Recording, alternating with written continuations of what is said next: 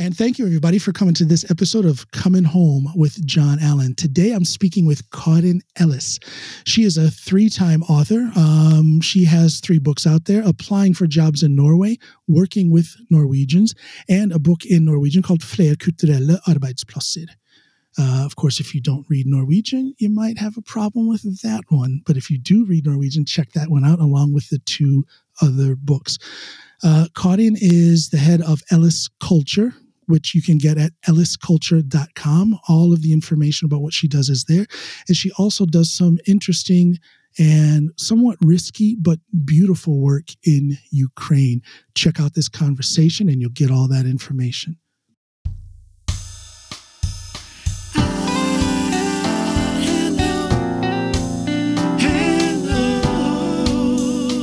This is the Coming Home Podcast with John Allen.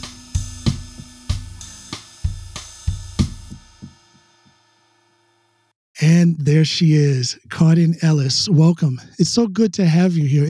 I'm very interested in you and the work that you do. And I see that lovely logo behind you, ellisculture.com. And for those of you who are not watching but only listening, that's culture spelled in the English/American way with a C, not with the Norwegian K, ellisculture.com. Tell me about your work. Yes, I conduct intercultural trainings. So I developed and conduct courses, and I write books. And my courses and books are about different cultures, understand cultural awareness. And what I do most of the time is I teach immigrants in Norway. I explain the unwritten rules of Norwegian culture and workplaces. So I mainly focus on workplace cultures. And in my courses and books, I try to go deeper than other courses and books by explaining the Norwegian mindset, the expectations and preferences of Norwegian employers. And this is knowledge that is hard to find in other places and would take years to build up on your own. Well, that you kind of nailed it with your last phrase there, that it can take a long time for newcomers, immigrants to Norway. It can take them a long time to figure these things out. I know people who have been here for a couple of decades or more, and they still don't have they haven't reached that comfortable spot in their professional life, in their work life. They're still trying to figure out, they're still trying to navigate that mysterious thing, which is the Norwegian work culture. What are some of the things about the Norwegian work culture that can make it difficult for newcomers to find work? I think Norway is actually a very difficult country to come to as a newcomer. It's even difficult for Norwegian newcomers to the workplace because we are so extremely independent in Norway. In fact, the World Value Survey shows that Norway is a country in the world where we like to be our children to become very independent. So there is an expectation in Norwegian workplaces that people are able to work very independently. And newcomers to the workplace are often told, here's your desk, here's your computer, here's your phone. Good luck. Just ask if you have any questions. And this can be very intimidating to newcomers, not to get so little guidance. You said something that has kind of been in my subconscious thought process. This whole thing about independence at the Norwegian workplace. Now, I've been here for 21 years, so I've been in one way or another, whether I'm working on my own or places I've been hired. I've been in the Norwegian work environment, and yes, it is expected. It's expected that one works independently and is self-motivated. Whereas back home in America, it's the opposite. So many work environments are micromanaged. You literally have a boss standing over your shoulder, looking at your laptop or your computer or your paperwork and double, triple checking and very heavily criticizing your workflow. big difference. And that can be, at the same time, I would imagine, as an American, for example, would be complaining about that micromanaging, if they were all of a sudden put into this very independent expectation in the Norwegian workforce, that can be intimidating. That can be difficult to adjust to. It can lead to a lack of initiative and just doing nothing. You don't know how to take initiative. Yeah.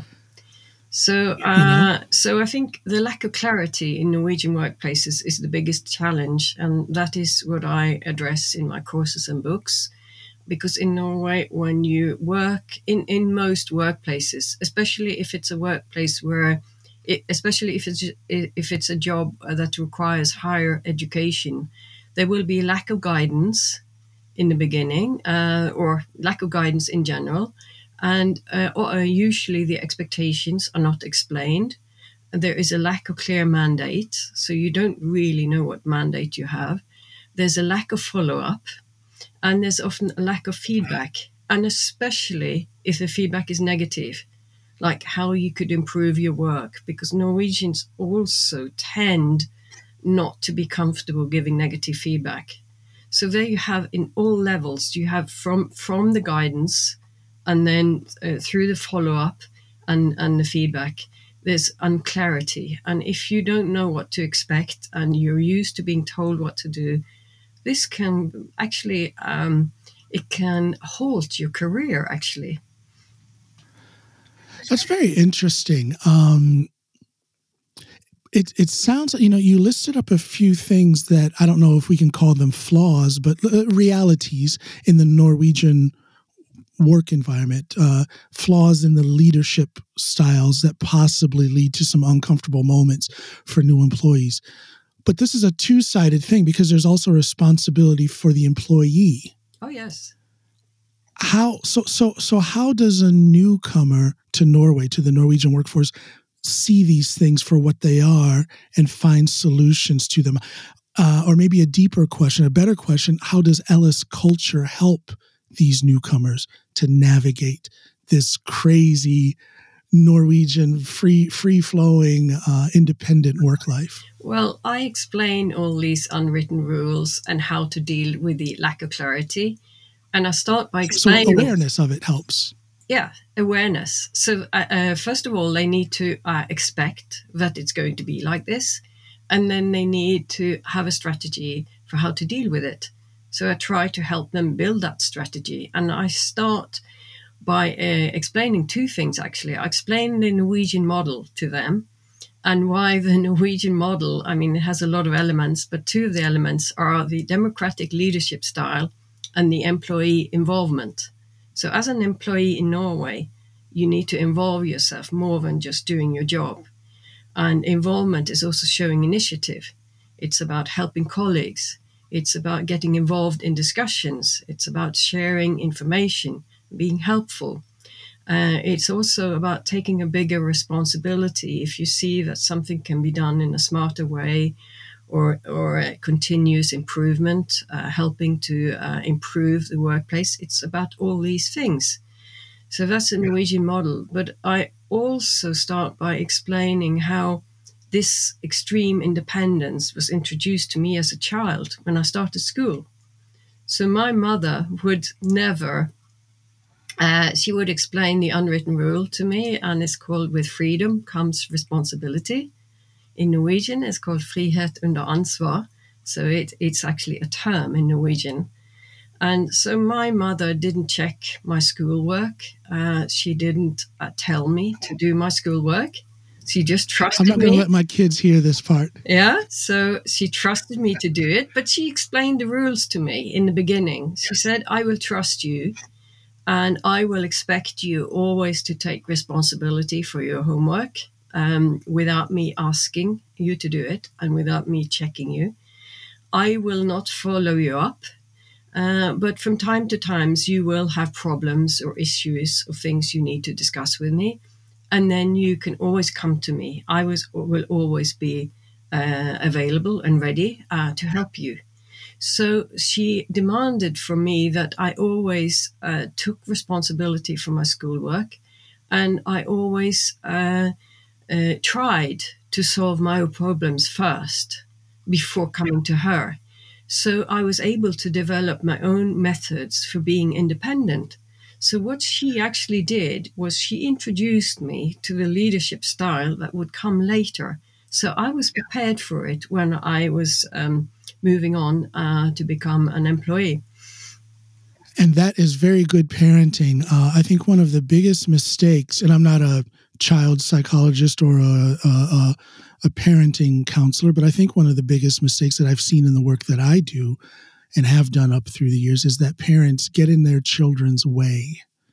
Parents take over to the point to where it stunts the critical thinking capabilities of their children. It stops that decision making process that children should have, actually to certain degrees, starting from birth.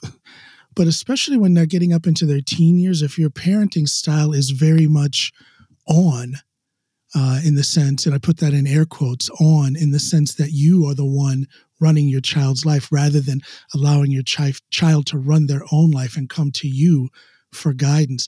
That's not good for children.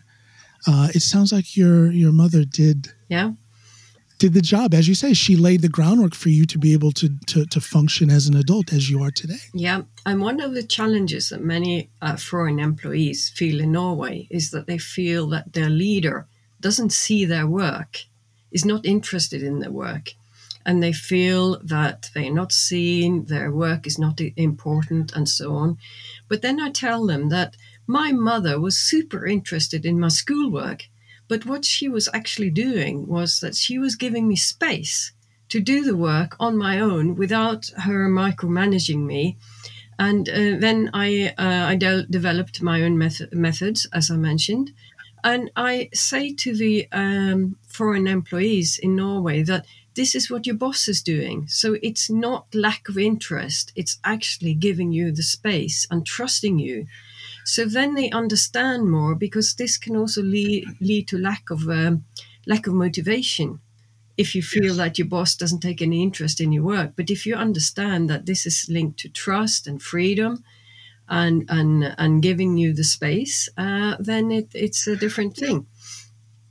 Well, let me ask you this. Trust and freedom to make one's own decisions at work is a good thing. It's it adds to the laid back and more productive atmosphere that a work environment should have day to day. But if you have employees who are experiencing moments of insecurity because they feel that they're not seen, there's not enough communication flow or feedback from their bosses, isn't that an issue that the Norwegian bosses, should actually take more into consideration and be more forthcoming with their advice, with their feedback, with their compliments, with their constructive criticism? Are they maybe too silent? Yeah, I agree with you. So I have written 3 books. 2 of them are for non-Norwegians, and the third one is more for Norwegians. And in the book for Norwegians, I say to Norwegians, I also have courses for them, that you actually need to see your employee more, and you need to talk to them more and find out what kind of guidance they really need, especially in the beginning, and what they are used to make the transition into Norwegian work life more smooth for them. So I advise them to actually do more guidance and talk more to people, to newcomers in particular, to find out how much guidance, how much management would you like to have in the beginning. So kind of individual. From both sides. Sorry, yeah. I was saying, I'm sorry, I didn't mean to interrupt, but I find that very interesting, and I didn't know this aspect of your work, that you approach it from both sides. Yes. You are advising the the new immigrant employees, but you're also advising the Norwegian bosses. I think that's very interesting. Yeah. Which customer group has been the most responsive to the work that you do? I was quite surprised, because my background is from the private industry and I expected to do most courses for them. But I have found myself over the years, because my company is now almost 13 years old, that it's mainly the universities. So I conduct courses at the universities, especially the large ones, in Norway for the international employees. So it's not for the students, although I have done a few courses for the students too, but it's mainly for those who are on master degree level. They are considered employees, PhD, postdocs, researchers. Okay. Well, again, I find that very interesting that you also approach the people in leadership positions. But I guess in order for the work environment to function better, I think I'm correct in assuming that is one of your primary goals, is that you just want the environment to function better for everybody. Of course, it has to be approached. Can I tell you why I started my own company? Because my background is that I'm actually an IT engineer, and I worked for 30 years in large Norwegian companies with an international presence. And I worked also outside of Norway. And then I realized that my real interest in life was not computers. It was actually people and learning as much as I could about the cultures I came into contact with. Then I started making these courses. And I did them I made them as an internal activity in the company I worked for. But then I started thinking that Norway actually has become multicultural very quickly. And we have what I call growing pains. We are becoming multicultural so quickly that our authorities, in a way, don't know fully how to deal with it. And I felt that not enough was being done to help people integrate into the society, and especially into work life. So I started making these courses in 2008, and I started my company because I actually wanted to work full time on this. And now I've been doing it for many years, and still today, the course called Working with Norwegians, I feel is very unique in Norway, and I'm the only native Norwegian who has written such a book and also conducting such a course. So I think tell us the name of that book, please. Yeah. Sorry. Tell us the name of that book, please. Working with Norwegians. I can show it here. Here. I hope you can see it. Working with Norwegians. It's also in several other languages. In Norwegian, of course, and Ukrainian. Yep. And Ukrainian as well. Integration is a two-sided task. There's a certain amount of responsibility for those who come to Norway, and there's a certain amount of responsibility for the greater Norwegian society. Do you think integration, not just in the workplace, but integration in general in Norway, is functioning well? How do you feel about that? I feel it's not functioning well, actually. How so? I think it's failing. What's missing? Failing is a strong word, but I think we are not doing enough on all levels. It starts from the moment your feet touch the ground, really, and you start wondering how to get an ID number, how to get a bank account, how to get this bank ID so you can log on, and so on. And I expected, because I had a Ukrainian girl living with me for 4 years, and I followed her through the process. And when her immigration was okayed by the UDI, the immigration police, I asked, is there a brochure of what the next steps are? And they just looked at me and, what? Brochure? No. And I said, okay, please tell us where we should start. And I think they said, go to the tax office. But why isn't there a brochure, easy peasy, with recommendations on what to do? And there isn't. And then I'm also an honorary consul of Estonia. I have been involved in the child care. Child care in Norway is also a sensitive topic, which I don't think we should discuss here. But all I want to say is I was looking for a brochure there, what it entails to have a child in Norway, what is good looking after your child. There is no proper brochure that I could find at that time, at least. So I think we're not doing it well enough. And this is why I started my company. And I'm focusing on one thing because I am one person. But I wish there would be more people doing this, because I think it could be done in a better way. Amen. I agree. I've done, it's been a while, but I did a lot of work with Barnevan childcare services here in Norway. I also was employed for 4.5, almost 5 years by the immigration police, not UDI, but Politiets utlendingsenhet. And to see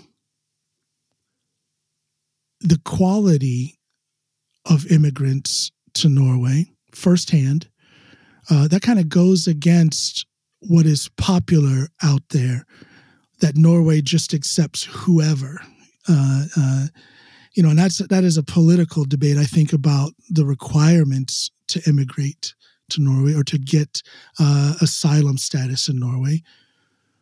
But for me, to see the quality of these people with great education, great resources, and then they're met with, if not resistance by the system, a lack of clarity within the system, as you say, very little information about some of the basic things that maybe you and I take for granted, but for them, as a somewhat fearful or at least nervous newcomer to the country, these things are vital. It's quite vital that they get answers to some of these things that we think are very basic. So there's a lot of holes in the system. And I think about this, like I say, I've been here for 21 years. I'm an immigrant to Norway, but I came here with a different background than someone who came from a country that's torn up by war, or a country that does not have a solid protection of civil rights. So, in other words, people are coming to Norway with a significant amount of trauma, emotional baggage, financial baggage, and then they're met with some of these challenges that are there for all immigrants, but some of these challenges were easier for me to navigate because of my background, my education. I came here with my Norwegian wife. We were married and we lived in the USA for 2 years before we came here to Norway. And I look at the problems that I had, the difficulties that I had, and then I think of someone who came from, whatever country in Africa, for example, and they maybe grew up in a land of war. And then they come here and they meet the same challenges I met, plus other challenges. But they also, I just wonder, how in the world do they make it? How do they make it? Well, they make it because of people like program, you. So maybe they're getting some help with this. But I still can't understand why there isn't a brochure of how to get started in Norway. How hard can it be to make such a brochure? Exactly. And to kind of wind up my point, when I came here with my wife, of course, she's, Norwegian, and she grew up here and lived here for, at that point, 30 some odd years before she moved to the States with me. So she had answers to all of these questions. But again, that's my position of privilege within the immigrant community. I look at other immigrants and just wonder, okay, they don't have anyone to answer those questions. They don't even know what questions to ask. Yeah. So yes, a simplified information flow should be in place. Is there any hope that the work that you do could be not taken over because you want your business to run, but is there some way that the work that you do could be incorporated into some national protocol that could assist in making things easier? You're doing the work that you're doing within your business, and I'm sure you're being on this program right now is helping to promote what you do. I'm sure you do other things to promote it. But if this was a national movement doing the kind of work that you're doing, it would have much greater significance. Why is the work that you do not recognized to the degree that it should be? I don't know, really. I work with refugees a lot, and I have courses and books in Ukrainian, and I find I don't know whether it's political or what, but I will contact Kompetanse Norge to find out if my courses, because I have e-learning courses ready-made in Ukrainian language, and I don't think there are any in Ukrainian, at least, made. And I think if they were going to be made by a government project, it would probably cost a lot of money. And I have made them with very little resources, and they are now running. And I have sold, and I'm selling them non-profit. All my Ukrainian products are non-profit because I don't want to make a profit from a war. So some of the municipalities are using these courses right now. And I'm hoping actually that the more official bodies can acknowledge them and in a way promote them to make them available, because at least with the refugees, my main target is actually, my main goal is to make them available for as many people as possible. With refugees, I don't want to make money. It's non-profit, and if I make any profit, which I did this year because of high volume, they actually became quite popular. I spent it on Ukraine, so the money went back to Ukraine. But I would like to see my courses more available in Norwegian society, but I think there's politics. I think it would be a great service. Yeah, and I think it would go a long way towards making the situation better for everyone. Because I say this: if the weakest among us have it a little bit better and become a little bit stronger, that means that the greater society becomes a little bit better and a little bit stronger. I guess that's why, and I don't know, maybe I'm naive, maybe I'm living in a nirvana of sorts, but I just don't understand the pushback. Those who are anti-immigration. There's so much competence outside the borders of Norway, outside the borders of the United States. There's a lot of competence out there. There are a lot of beautiful people. Why not help them? And if that means a lot of people are against dumping money at the issue. Well, if that so-called dumping money at them then puts them in a position to where they can have gainful employment and actually contribute to society through taxes, through the sharing of their competence, isn't that better for society? Yeah. I believe so. And there's a shortage of manpower in Norway right now.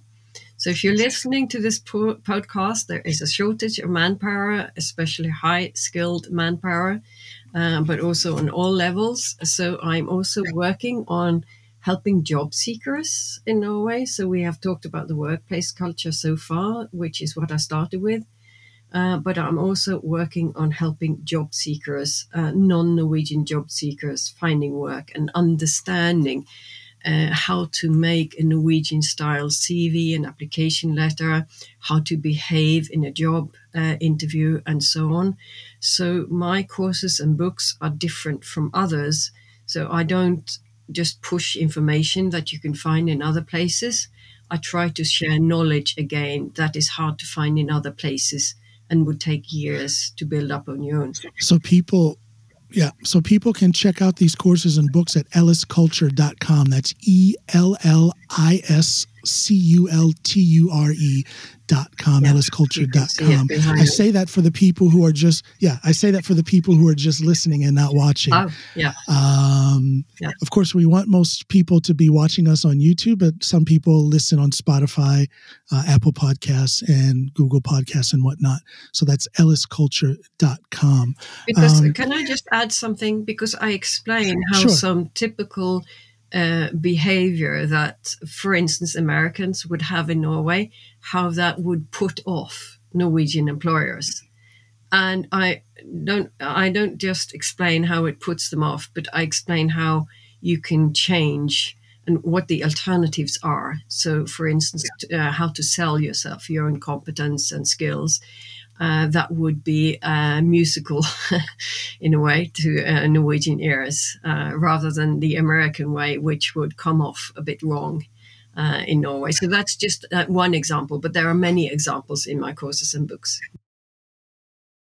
And those little nuances, those little cultural differences can be very small, but they become quite obvious, they shine brightly in an interview situation. As you say, how do you present your skill set? In America, it can be beneficial to be very direct and confident, whereas that can be interpreted as something to fear, avoid, or it can be a sign of arrogance in the Norwegian work environment. So it's very important to be aware of those things. I know a few of my fellow American expats here in Norway who I mentioned some of them have been here for 20 or 30 years and have never started with meaningful employment that they get something out of, that they feel matches them. And at the same time, some of them refuse to understand these small nuances that become quite destructive in an interview situation or in a work environment in Norway. So it's important. We need to hear what you have to say, and we need to learn these things. We need to apply them. So that's what my books and courses focus on mainly. Yeah.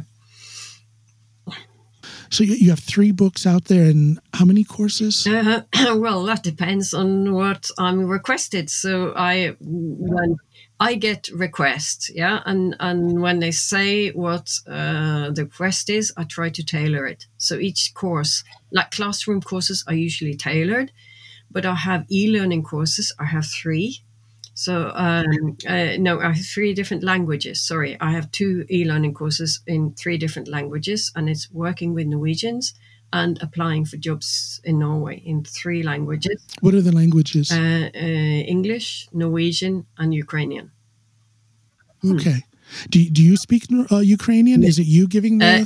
It is me in the courses, but they are with subtitles.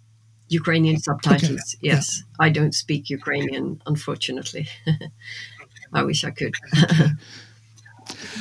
Can I ask you about your work in Ukraine? You went into a profit situation this past year, and you're taking that profit and you're putting it back into Ukraine. Yes. Can you talk a little bit about how you're doing that? Because I think it's a beautiful thing that you are doing. Well, originally when I made the business cases for the books and the e-learning courses, the plan was for them to be non-profit. But then I didn't know how many I was going to sell. But since they have become immensely popular, I have sold maybe 10 times as many, I think, as I had in the business case. Excellent. So then there was a profit, and I have paid for a drone which will hopefully help save Ukrainian lives. That was the first thing I did, and then I started getting involved with a voluntary organization called Norsaid.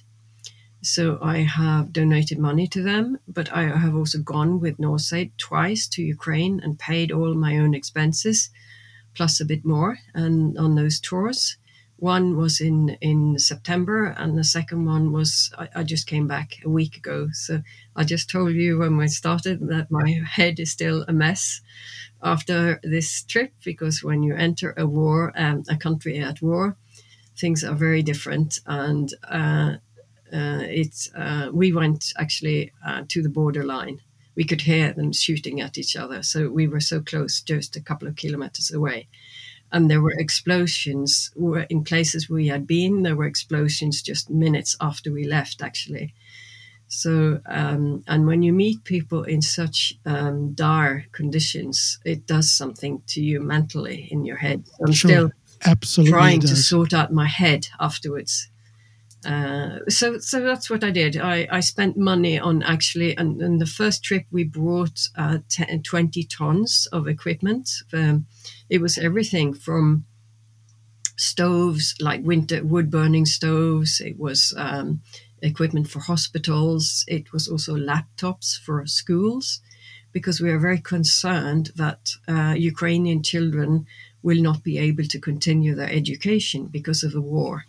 So we are collecting laptops in Norway. So if you live in Norway, you're listening to this, and you have any laptops to give away, we're very interested.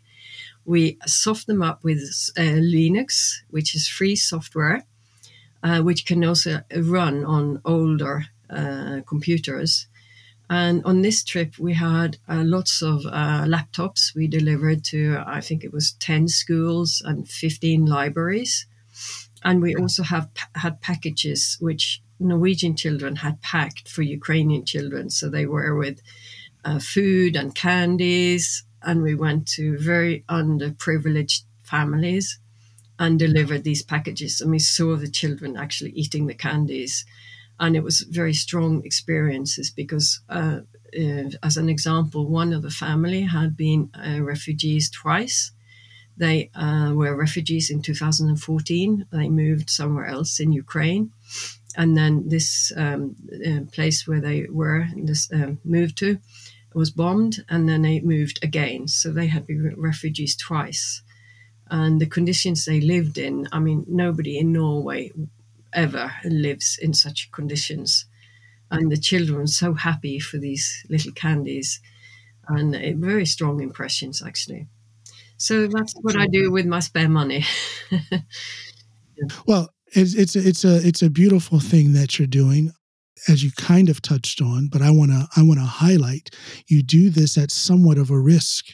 There's the psychological side of it. You see these things, you carry these people's conditions and stories with you, probably for the rest of your life. So it's a load you have to carry. Yeah, but I just want to say that I work with Ukrainian culture is one of the cultures I have worked with, and I always try to understand the cultures that I have competence on by being in the culture. So I have gone to Ukraine many times since 2008. And now I work with Ukrainian refugees in Norway, and I would like to understand what it's like to live in what they have escaped from, and what it's like to live in a country, in their country. And I also wanted to feel some of their pain, because then when I meet them in Norway now, I can relate to that pain. So that's what I wanted to do. And I also... That's important. Yes. And I also wanted, because I know so many Ukrainians, and they are mostly young people in their 30s, and they have children, or they're going to have children, and I wanted to go there for them in a way, because I'm older now, and if something happens to me, it's not so bad as if it happens to somebody in their 30s, if you understand. So in a way, I do it also for them. And again, at great risk to your own well-being, both mentally and physically. As you said, there are, strikes, explosions and whatnot in the area where you are. You can hear the rounds going off and whatnot. And when I think of, the work that has to be done when it comes to immigration and people assimilating into the Norwegian society, it is important that the people who work in that field understand the background, the baggage, the possible trauma that these newcomers are carrying with them. If you don't understand that, if you don't sympathize with it to a certain degree, I question how a person or an organization can properly assist those people. You have to understand that aspect of their background. I think it's vital. You have to understand where they came from in order to help them go forward. That's how I feel too. And now I have been there, and I will probably go again. So I feel I understand it now.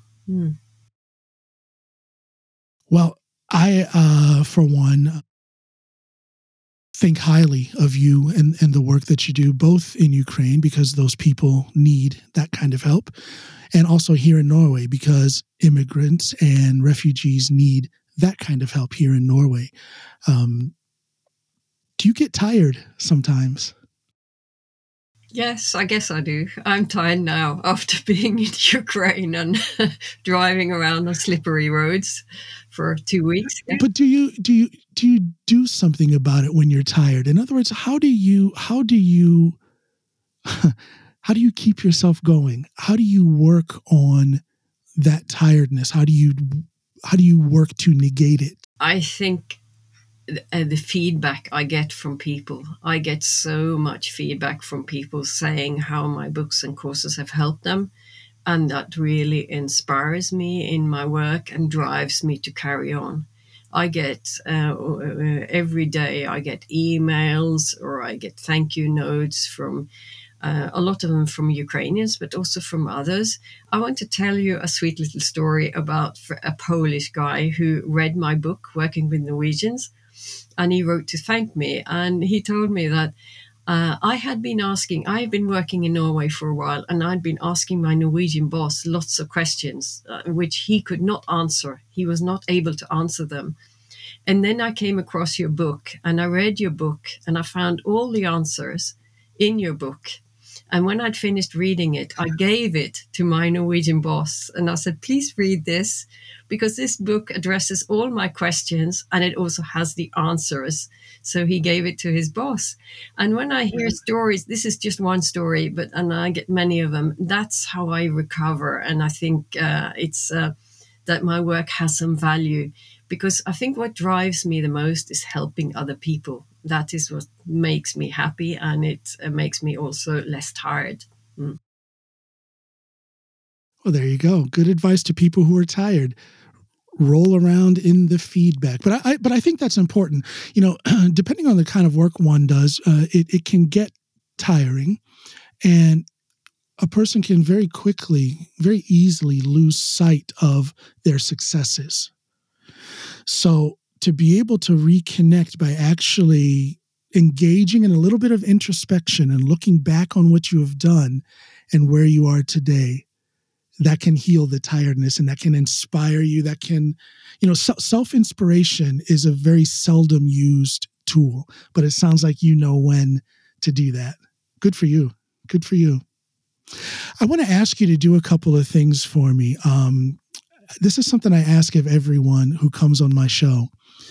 The people who I ask on my show, my guests, they're people who inspire me, who motivate me, people who I think I can learn something from in some aspect of life or business. I want to ask you, I'm going to say 3 words, and I'm going to ask you to complete the sentence.